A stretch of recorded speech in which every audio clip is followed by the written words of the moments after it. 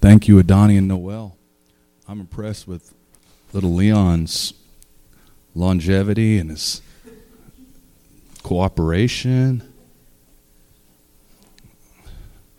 I know I'm biased, but I think we have the best little babies on the planet. I think we're leading the worldwide body of Christ in cool babies. If not in quantity, in quality.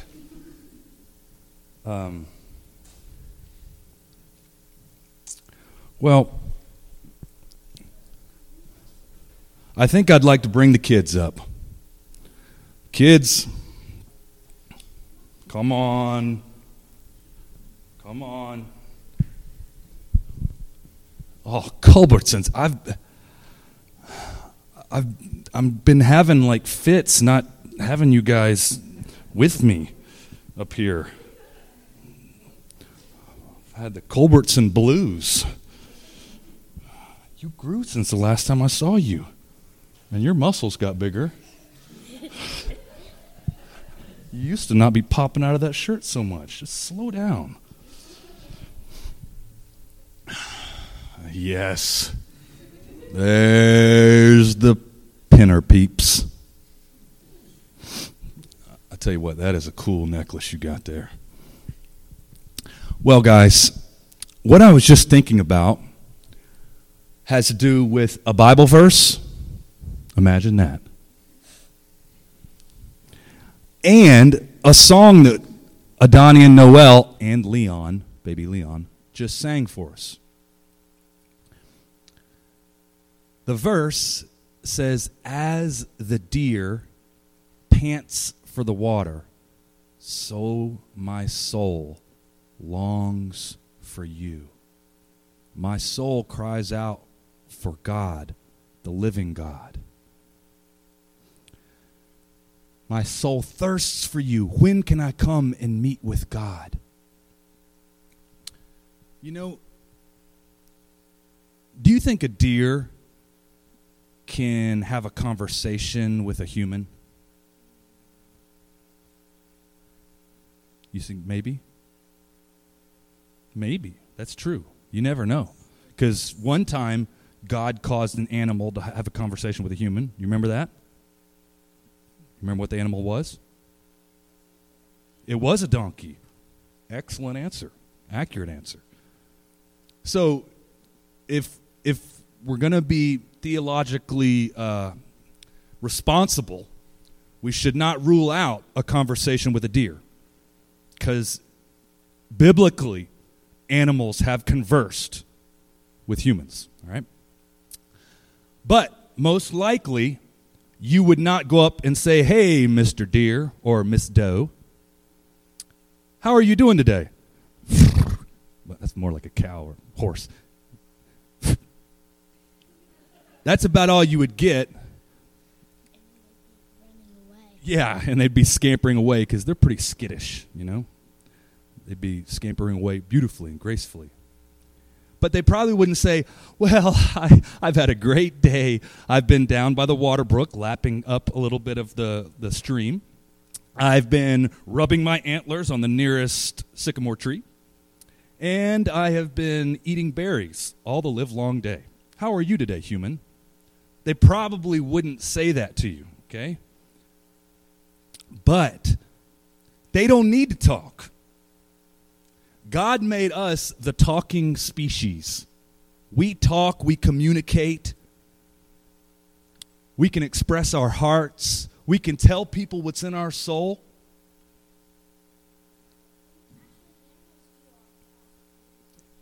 They do communicate with their own kind. And they can even communicate to us like a grizzly bear, "I will eat you," you know. That's right. We are living creatures like the animals are. We're just we're the image bearers. We're made in God's image. But we are mammals, and there are mammals. So, but here's what I want to say, guys. A deer doesn't have to think too much to know it's thirsty. And the person who wrote Psalm 42 started out My soul longs for God like a deer longs for a drink of water. If a deer's been running all day, running away from hunters like Davy, who will smite that deer with one shot of an arrow, Davy could probably punch a deer. He's like done every kind of hunting. He's like, I'm kind of bored with all this stuff, bow, buckshot, and everything. I'm just going to punch a deer. I'll go punch hunting. Punting. But if a deer has been running all day and running over hills and mountains, it just knows, I'm thirsty, I need to drink water. And the person who wrote the psalm in there said, you know what, I'm not having to think about it too much. I just know my soul needs God. That deer doesn't just say, oh, you know what, I think I'd like to take a drink of water. I'm in the mood for water. No, it's like, must have water. Other than breathing, water is the most important thing for a creature. We got to have water. A deer has to have water. We're desperate for water. We're desperate for God. So this is what I want to say to end this up right now for this little talk. You guys have a soul from God, and although you're very smart and there's all kinds of things you can think about and talk about, don't ever get too smart for this. Don't ever get smarter than this. My soul longs for God. Just like a deer wants to get a drink of water, I need God. I want God. I pant for God. All right. So, let's break it down today on pant. Now, hold on, really quick. This is a little bonus, or it's connected.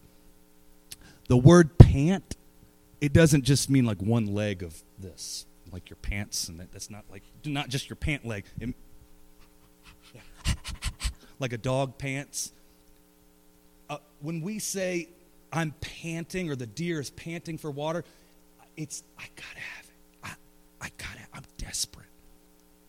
So I bless each one of you guys. In fact, I'm going to pray it for you right now, and then we'll break it down. Father, I pray that you would awaken the pant in each of these kids, that no matter what else they do in life, whatever you have called them to be or to do, that it would have the irreplaceable treasure of the God panting for you, God. And I pray you would awaken that in every person here. In Jesus' name, amen. All right, let's break it down on pant. Ready? Pant on 3. 1, 2, 3. Pant. Thanks, guys. Karis, you want to inform people?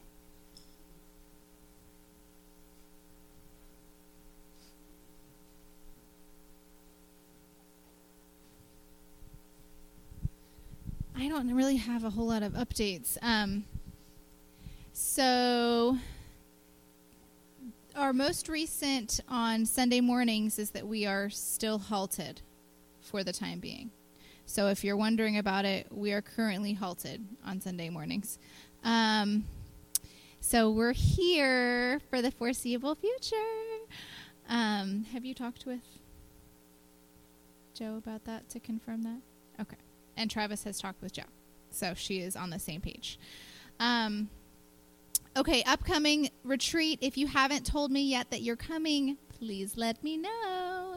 We still have, I think we had 13 rooms filled so far, and there are 21. So we've got space still.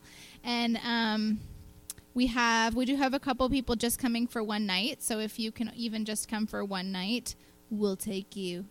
We don't have anybody who's up for coordinating food yet, so if you're up for it, let me know. If not, like I said before, it's just going to be fly by the seat of your pants eating, and it will still be great. so it'll be fine. But if you want to, if you're up for coordinating, please let me know, and that would be awesome. And also, I think Joseph said that he's going to maybe have a little something for the kids, a little activity of some kind. So, Joseph, just let us know if you need, like, materials or something like that. Sheet metal. Oh, my word. This is awesome. And if somebody else has something also that they want to bring for that weekend for the kids at some point, that would be cool. They do have, like, gaga ball, basketball, stuff like that for the kids and for the big kids. So, John Edwards happy about that. So anyway, if you have any other questions, please text me. Let me know. Oh, for kids tonight, Jen, thank you so much for volunteering. We probably only need the 2, though, because we don't have any visiting kids tonight. So that's good. I think that's it for my announcements. Is that it? Oh, still looking for volunteers and runners for the Wesley Waddle. That's why I'm gesturing over in this direction. Yeah, that's all. Yeah, just one more logistical thing regarding our meeting place. As you guys know, there's always been, to use the word I used earlier, a strategic nature to where we gather, to when we gather. It's just always been strategic. I think Karis was the one who came up the idea, like, what about Sunday? What about the sanctuary? So we've been exploring that for several months, and I don't want to move forward, and because I know what we have going here is good, and I don't want to go unless it's God, if it's good. Anyway, I'd like to bounce some more thoughts off Uncle Tim. I get to meet with Davey on Monday, a long overdue meeting for me and Davey. So just be in prayer that God would guide us to the place he wants us. I know he will, but just wanted to let you know again, that's where we are.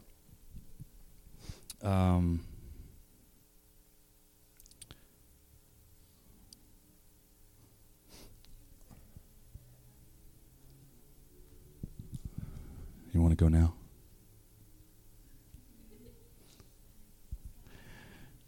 Kids, you can go. I release you.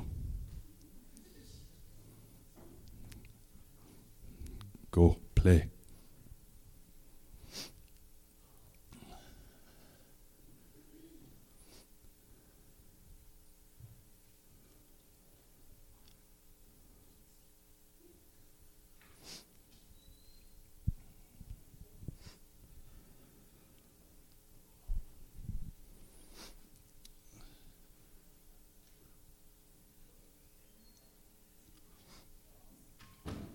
I had just a number of thoughts coming to my mind. Again, with the strategic nature of these meetings, I really have felt like our posture is just to be really open-handed tonight again. There's a chance that Sue's friend from Kenya will be here next week. He's going to be in the States. He's going to be in Kentucky, but whether he's actually here or in another part of the state on next Saturday, still up in the air. But if he's here, we're going to have a little slice of Kenya on top of our normal Kenya allotment. We're going to have this man from Kenya share his heart with us. So that would be awesome. I look forward to that if that's what God has. But tonight, before I go there, I want to just say again how grateful I am to what's going on in people's homes. I need to come to the Smith and Bard gathering because it's been too long since I've been. But was recently at the Johnson home, and it was just so good for me personally. And Uncle Tim was testifying again today at the prayer meeting about how God has just been so present. Laura was testifying about her getting prayer there and feeling the power of God touch her and minister physical healing to her.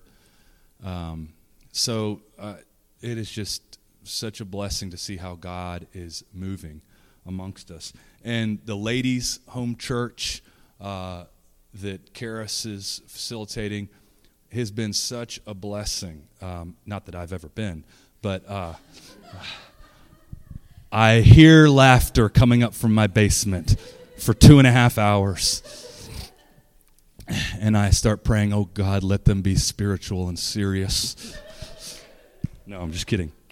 I really am encouraged by the meetings. Karis is always energized and just grateful. And I always just feel so good in my spirit about the meetings. I feel like a peace, an increase of God's peace when the meeting's going on, even though I'm not anywhere near the ladies' home church. And when I just saw some of the ladies showing up the other night to go to the Karis's banquet instead of their normal church meeting, they went to this fundraising banquet. And I saw the ladies out there dressed up going, I'm like, this is just such a great thing. So I'm encouraged by what's going on in people's houses, and I just bless you guys to continue gathering, whether it's like these weekly rhythmic things or it's just spontaneous gatherings in your homes. Keep on doing it.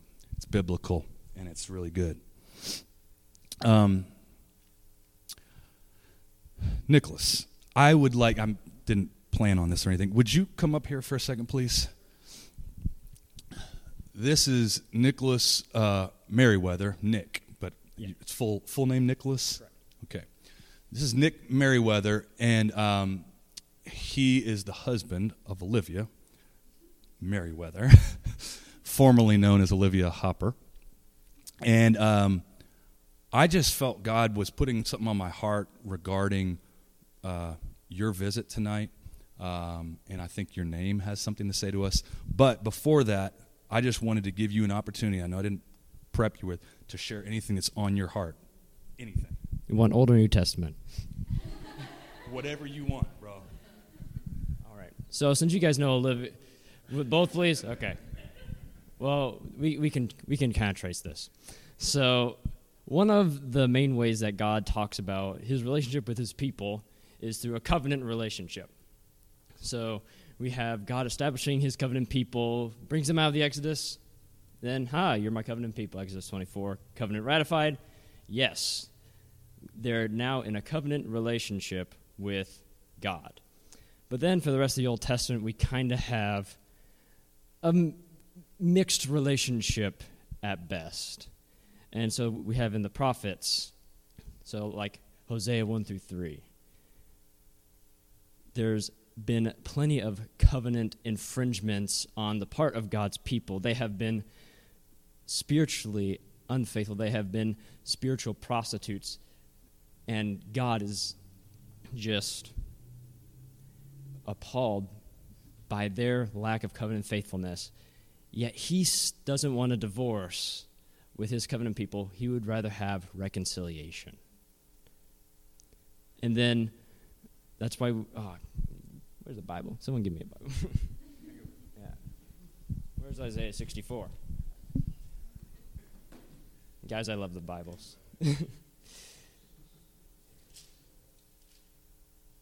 It's Isaiah 61 to...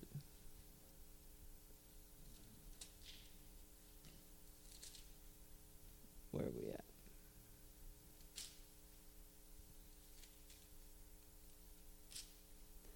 Or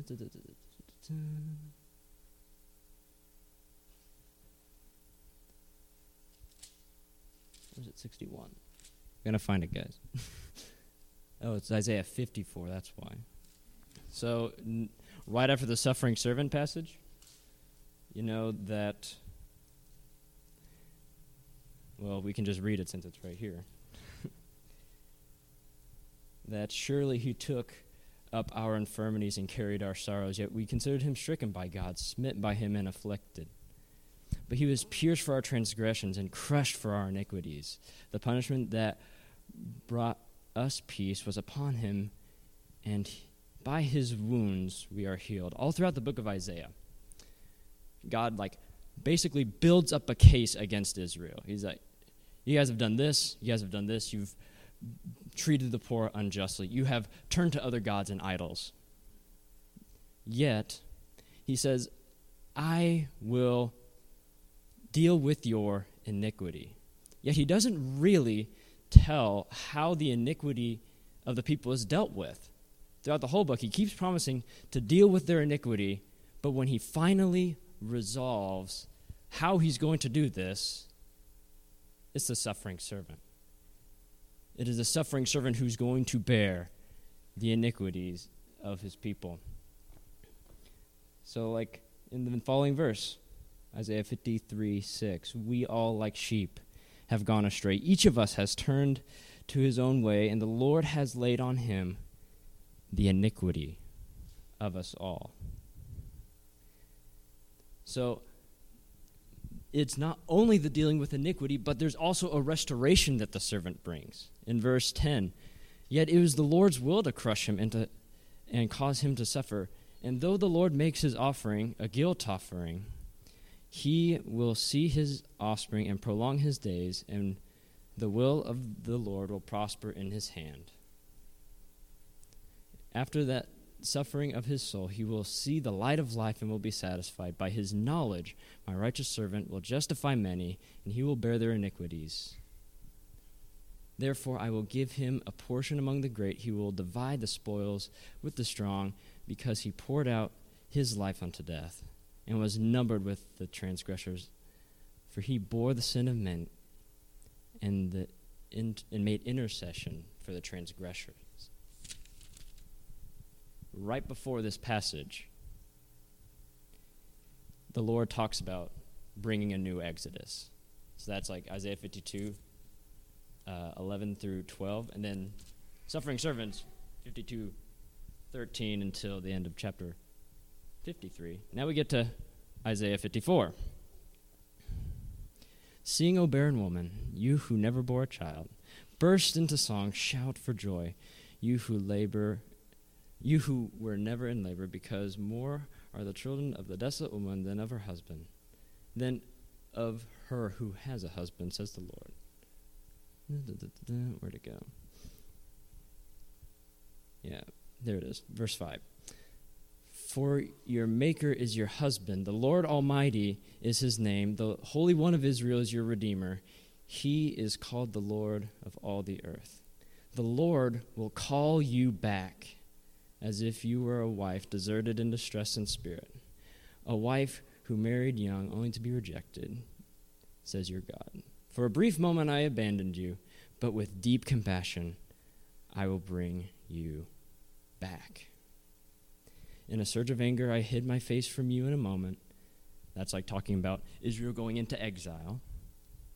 But with everlasting kindness I will have compassion on you, says the Lord your Redeemer. So we have a covenant people set in. There's no mistaking that it's intentional that a covenant relationship, of which marriage is the main way it shows up in our context, is one of the main metaphors that God uses to describe his relationship with us, his people. So then, what do we get in Revelation but a wedding feast? Revelation 19:8. Blessed are all those who are invited to the wedding supper of the Lamb. I was writing a sermon series for a small church in McCune, Kansas, when I was engaged to Olivia. And it was actually really helpful because I was doing different images that are used in the New Testament to describe the church. And the last week of that sermon series, and the last sermon was on the bride. So I got to dive into that. And what happens, what is the new creation described like? When God makes all things new in Revelation 21. So if you have your Bibles to Revelation 21. Then I saw a new earth and a new heaven and new earth. For the first heaven and the first earth had passed away, and there was no longer any sea. I saw the holy city, the new Jerusalem, coming down out of heaven from God, prepared as a bride, beautifully dressed for her husband. And I heard a loud voice from the throne saying, "Now the dwelling of God is with men, and he will live with them. They will be his people, and God himself will be with them and be their God. He will wipe every tear from their eyes. There will be no more death or mourning or crying or pain, for the old order of things has passed away." He who was seated on the throne said, "I am making everything new." Then he said, Write this down, for these words are trustworthy and true." So the emphasis, the culmination of this whole biblical image of marriage between God and his people is at the end when God makes all things new. He dwells with us. That he is their God, and we are his people, and we dwell with him. So, as I was reflecting on this, thinking about this, it really helped. I think one of the things I'm so grateful for in our marriage is how much we thought biblically about our marriage before it even started, and has definitely blessed us. And we're now married a year and 3 months-ish. So, hallelujah. But when you see that one of the ultimate goals in marriage, there's several other passages we could have gone to. But it's the enduring love and faithfulness of God to be with his people, even despite their unfaithfulness to him. Yet he still makes a way for us to be with him. And he has so much compassion for us. And he just wants to be with us. So there's old, there's new, there's the whole Bible, and something about Olivia.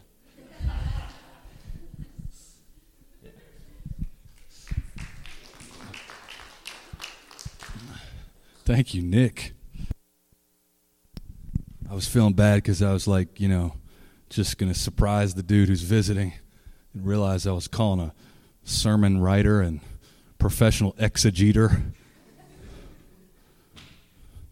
Talking about ratifying covenants and whatnot. Appreciate that, man. What he said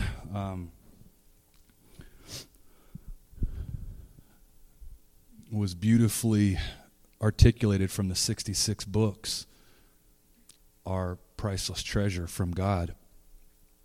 But I think it was poignant for tonight as well. One of the things that was just in my mind before coming to the prayer meeting, let's had this prayer. Karis and I pray this a lot when we're praying for you guys, for Dwelling, and when we're praying for Zion. And I pray, Lord, give us a heart for Dwelling, give us a heart for your people, like you've given us a heart for our child, Zion. And I've seen how he's continued to do that. But I was praying today that God would give me the heart for his bride. And just there's a unique type of love for a child. There is a unique type of love a husband has for his bride and a bride for her husband. But I just prayed that very specifically, so I think that's no accident that Nick came talking about that central, and I would probably say the highest and holiest picture God gave us for his relationship with us and humans' relationship with one another. And I really believe that God wants to unveil his husband heart for us. I absolutely believe he has more profound revelation about his fatherly love for us. And Jesus is the friend that sticks closer than a brother, and so many other things that God, he's everything to us. Paul said he's our life. But I really think the Lord wants to marry us, and there will be a literal, as Nick read from Revelation, there will be a literal marriage supper of the Lamb. That everyone who has said yes to the blood of Jesus, the blood of the Lamb, gets to participate. But I believe God's, he is patient, but also he's like, I am going to satisfy myself on the way to the big satisfaction. So he is going to have these marriage celebrations leading up to the great one, where he makes his bridegroom love so real to us, and that we respond, and there's this flow of bridal love, of bridegroom love. And I think he wants to do that. But in relationship to that, one of the things that I was thinking in my mind about Nick's name was Merriweather. And I was thinking how it is Merriweather time, it is time to get married, It is Merriweather. It's the time to get married. And I realize that with the dawning of spring here, there are more weddings coming. There is more marrying going on in the land. But I think more than that, I think it is a marriage supper of the Lamb moment for the body of Christ. He takes us through seasons, and Jesus talks about the difference between the wedding and the funeral. Personally, I've been in a funeral season for a long time. Remember that dream you had about me in the funeral? Before John Edward moved up here to Kentucky, even before he lived with me, he had a powerful dream about my funeral. And I have absolutely been in a funeral season. And even in that, there is always the truth that God is with us. He is our joy. He is my joy. So we can rejoice even in sorrow. But there's this element where God talks about in the Bible, weeping endures for the night, but joy comes in the morning. There is a season for everything, and everything under heaven has a season. And there are times when it's more funeral-like, and there are times when it's more like dancing wedding celebration. And I think it's Merriweather, okay? I think the funeral time is coming to an end, and it's time to put on your dancing shoes or, your wedding shoes. It's time to rejoice. This Song of Songs talks about, come away, the winter's over. I can hear the doves, the turtle doves. It's the time for singing is here. And I actually don't base that on anything that I'm feeling. I would like to feel more fluttery like that. But I just believe it. I believe it. And faith doesn't require feeling. I love it when faith gives us feeling, but it doesn't require feeling.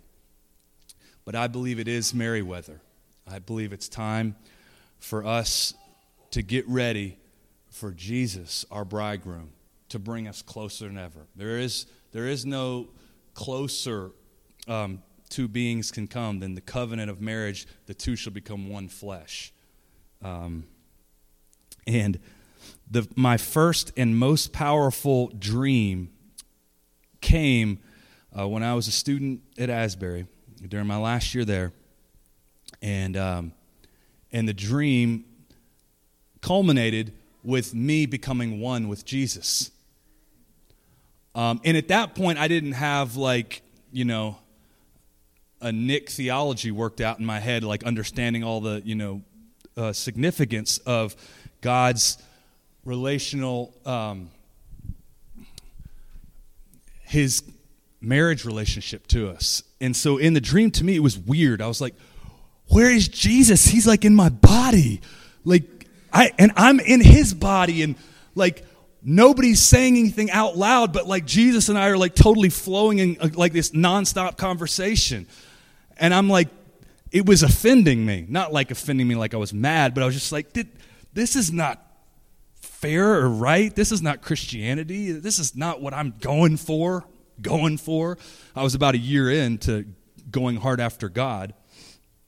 But now I believe that's absolutely the story of the Scriptures, is that he wants to come as close can be.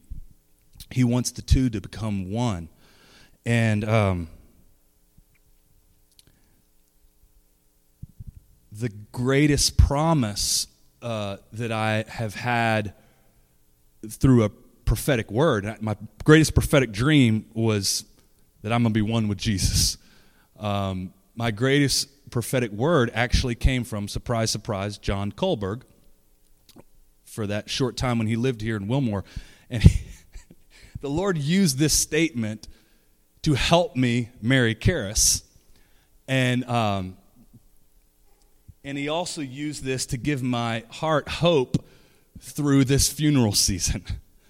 And so John spoke this to me, what was it now? 16 years ago? It was the beginning of spring 2007. And John was praying for me, and typical John fashion, he just kind of quietly, and he goes, the Lord wants you to know he's going to marry you. And at this point in my life, Karis and I had been engaged for almost a year. We had been engaged the previous spring in 2006, Good Friday 2006. But we had gone through the ringer, and by the end of 2006, by the fall of 2006, our relationship was done. And I remember venting and processing with Michael. I'm like, for Karis and I to get married, it would take literally a miracle. Because she had totally lost all respect for me because I was doing the monk lifestyle, and she's a very discerning person. So I was expressing myself verbally and lifestyle as devoted to God as a person can do, up to the point where I was not eating, only water. And when I would eat, it was just vegetable juice and dry bread. And when I got to treat myself, I'd heat the vegetable juice up, the V8 juice up. But I didn't want to do that too much, because that's just too indulging too much, okay? This was literally how I was living. So while I was like that, of course I couldn't marry, and I had to tell Karis, even though we were engaged, I was like, look, and this was true, I love you, I loved her more than anybody else on the earth. More than anybody. I did. I had more care and goodwill in my heart for her than any other human. But I was like, but that doesn't even hold a candle to Jesus. He said, forsake all. And Paul, my hero, said that, I wish you guys wouldn't get married, but if you have to, and I'm like, what? If you have, it's I don't need that. God.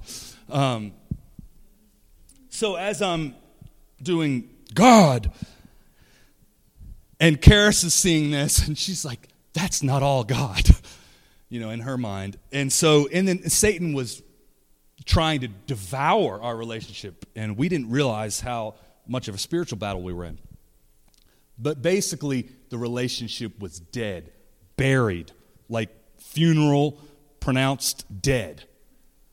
Karis giving the wedding ring back, me telling, I was like, I can't marry. I'm married to God. I'm married to Jesus. Well, without going into this whole story, the Lord broke in and delivered me. I take responsibility. Although we both played our part in the wedge, I led in letting the enemy get a foothold. And the Lord delivered me and spoke to me in an instant. He delivered me like through laying hands on prayer at Karis's family's house. And the next morning, I woke up and the Lord spoke to me from a scripture and he breathed on it and was like, this is right now. And it's interesting because it was from Hosea. And the Lord spoke and said, just as I called Hosea to love Gomer, and it didn't make sense to him, so I'm calling you to love Karis. Now, hold on. When I said just as Hosea loved Gomer. Okay, look, there was no problem with Karis's faithfulness, all right? That's not it. The point was, it didn't make sense to Hosea. Like, he's like, this doesn't make sense to me as the priest to be, like, joined to someone who's playing the harlot.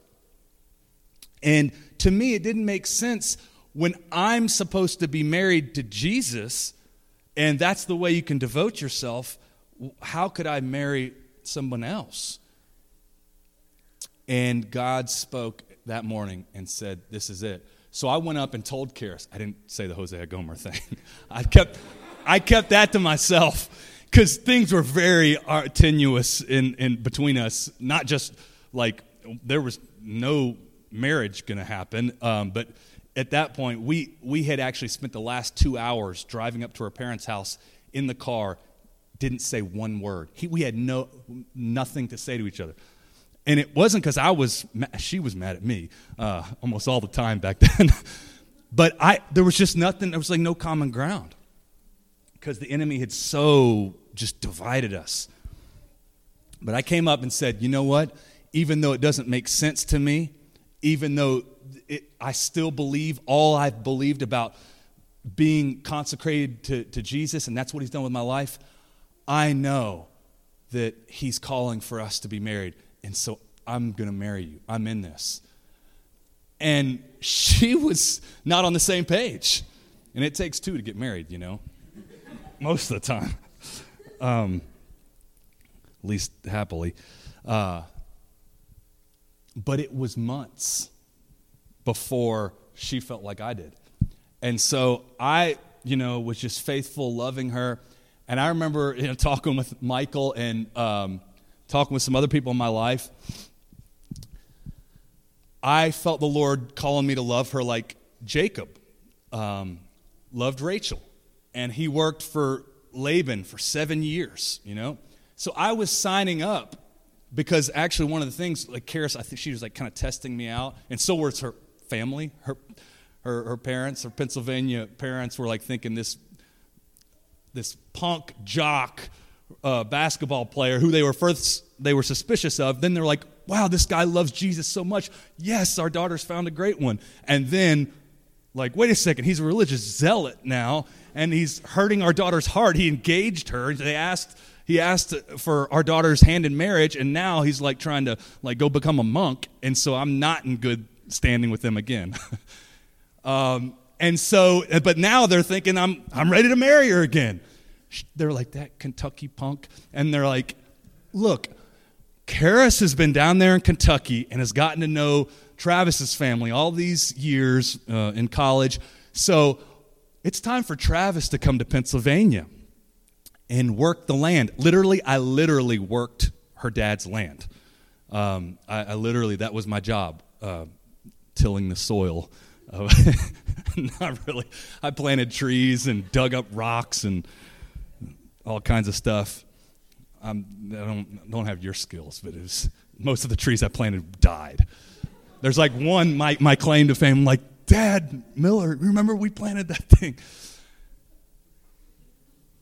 But I was signed up in my heart. I was like, you know what? And I wasn't kidding. I was like, it wasn't a joke to me. I was like, okay. Yes, sir, you said to marry her, and her parents and she are saying that I need to move to Pennsylvania. Yes, sir. I'm ready to do that and be there and work in her father's land for as long as it takes. So this was like the decision that was made that spring. And April comes, and in the first part of April, that's my mindset, and Karis, she's still like, I don't know. I don't know if I'm going to marry you. I don't know. I can only know if I know. I can only marry you if I know. And in the midst of that, that's when John prays for me and says, the Lord wants you to know he's going to marry you.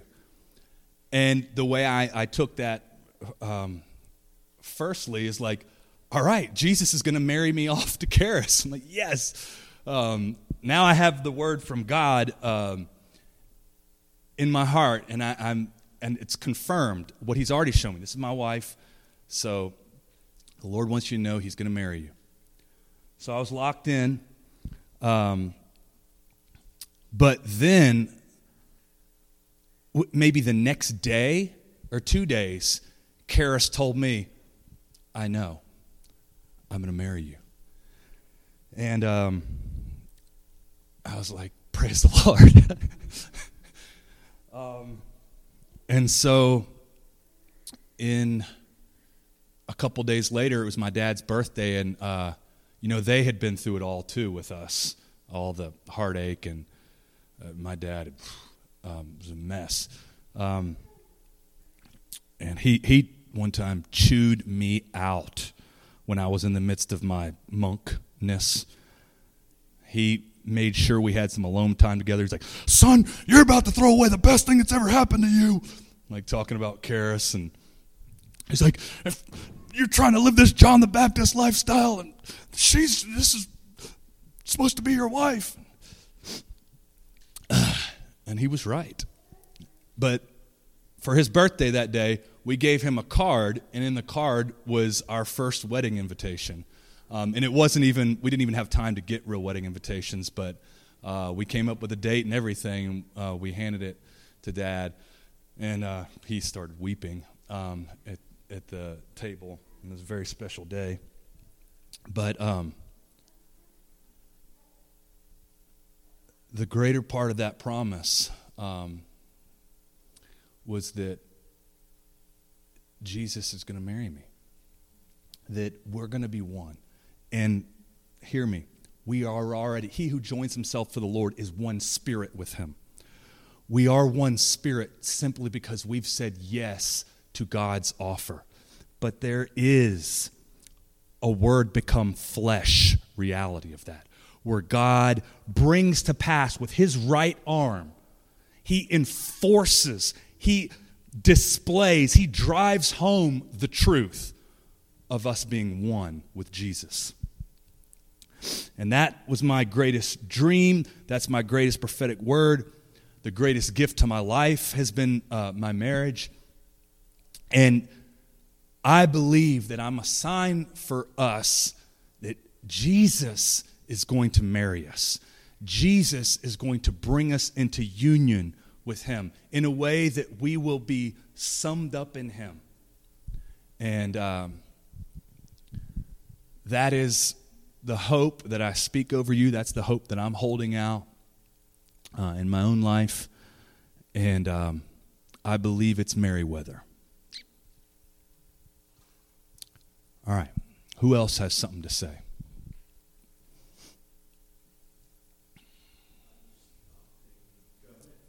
Both of you guys.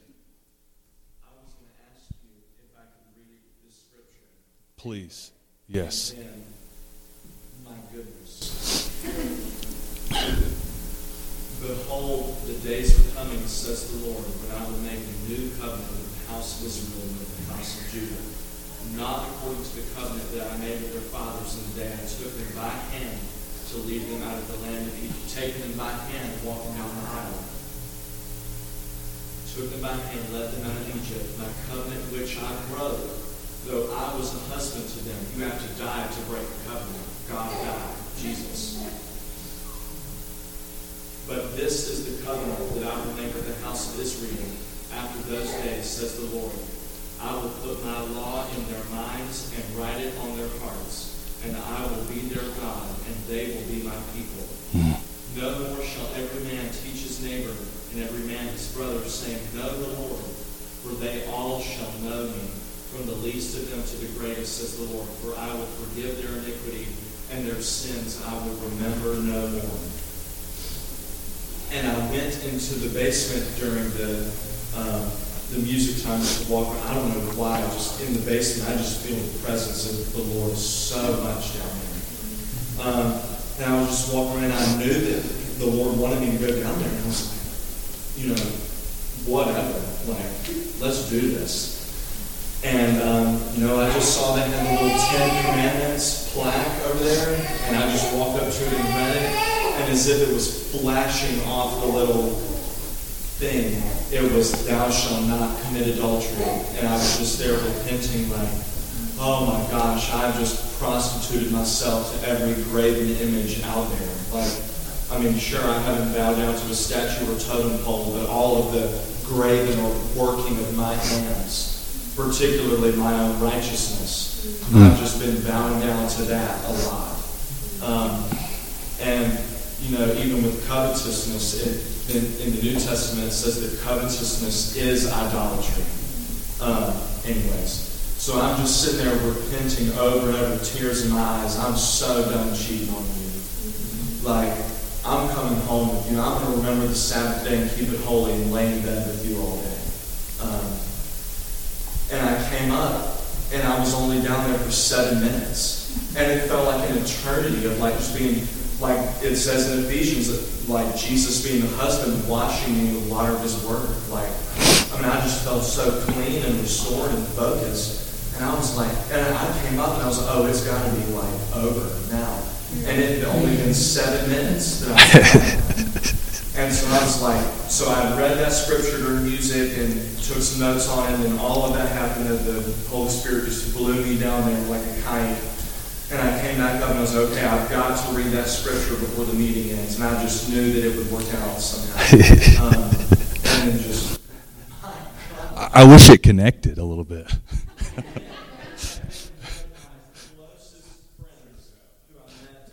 California, whose last name is Perry, which is such a sign of my hometown in Georgia, which is named Perry. He just got married this week.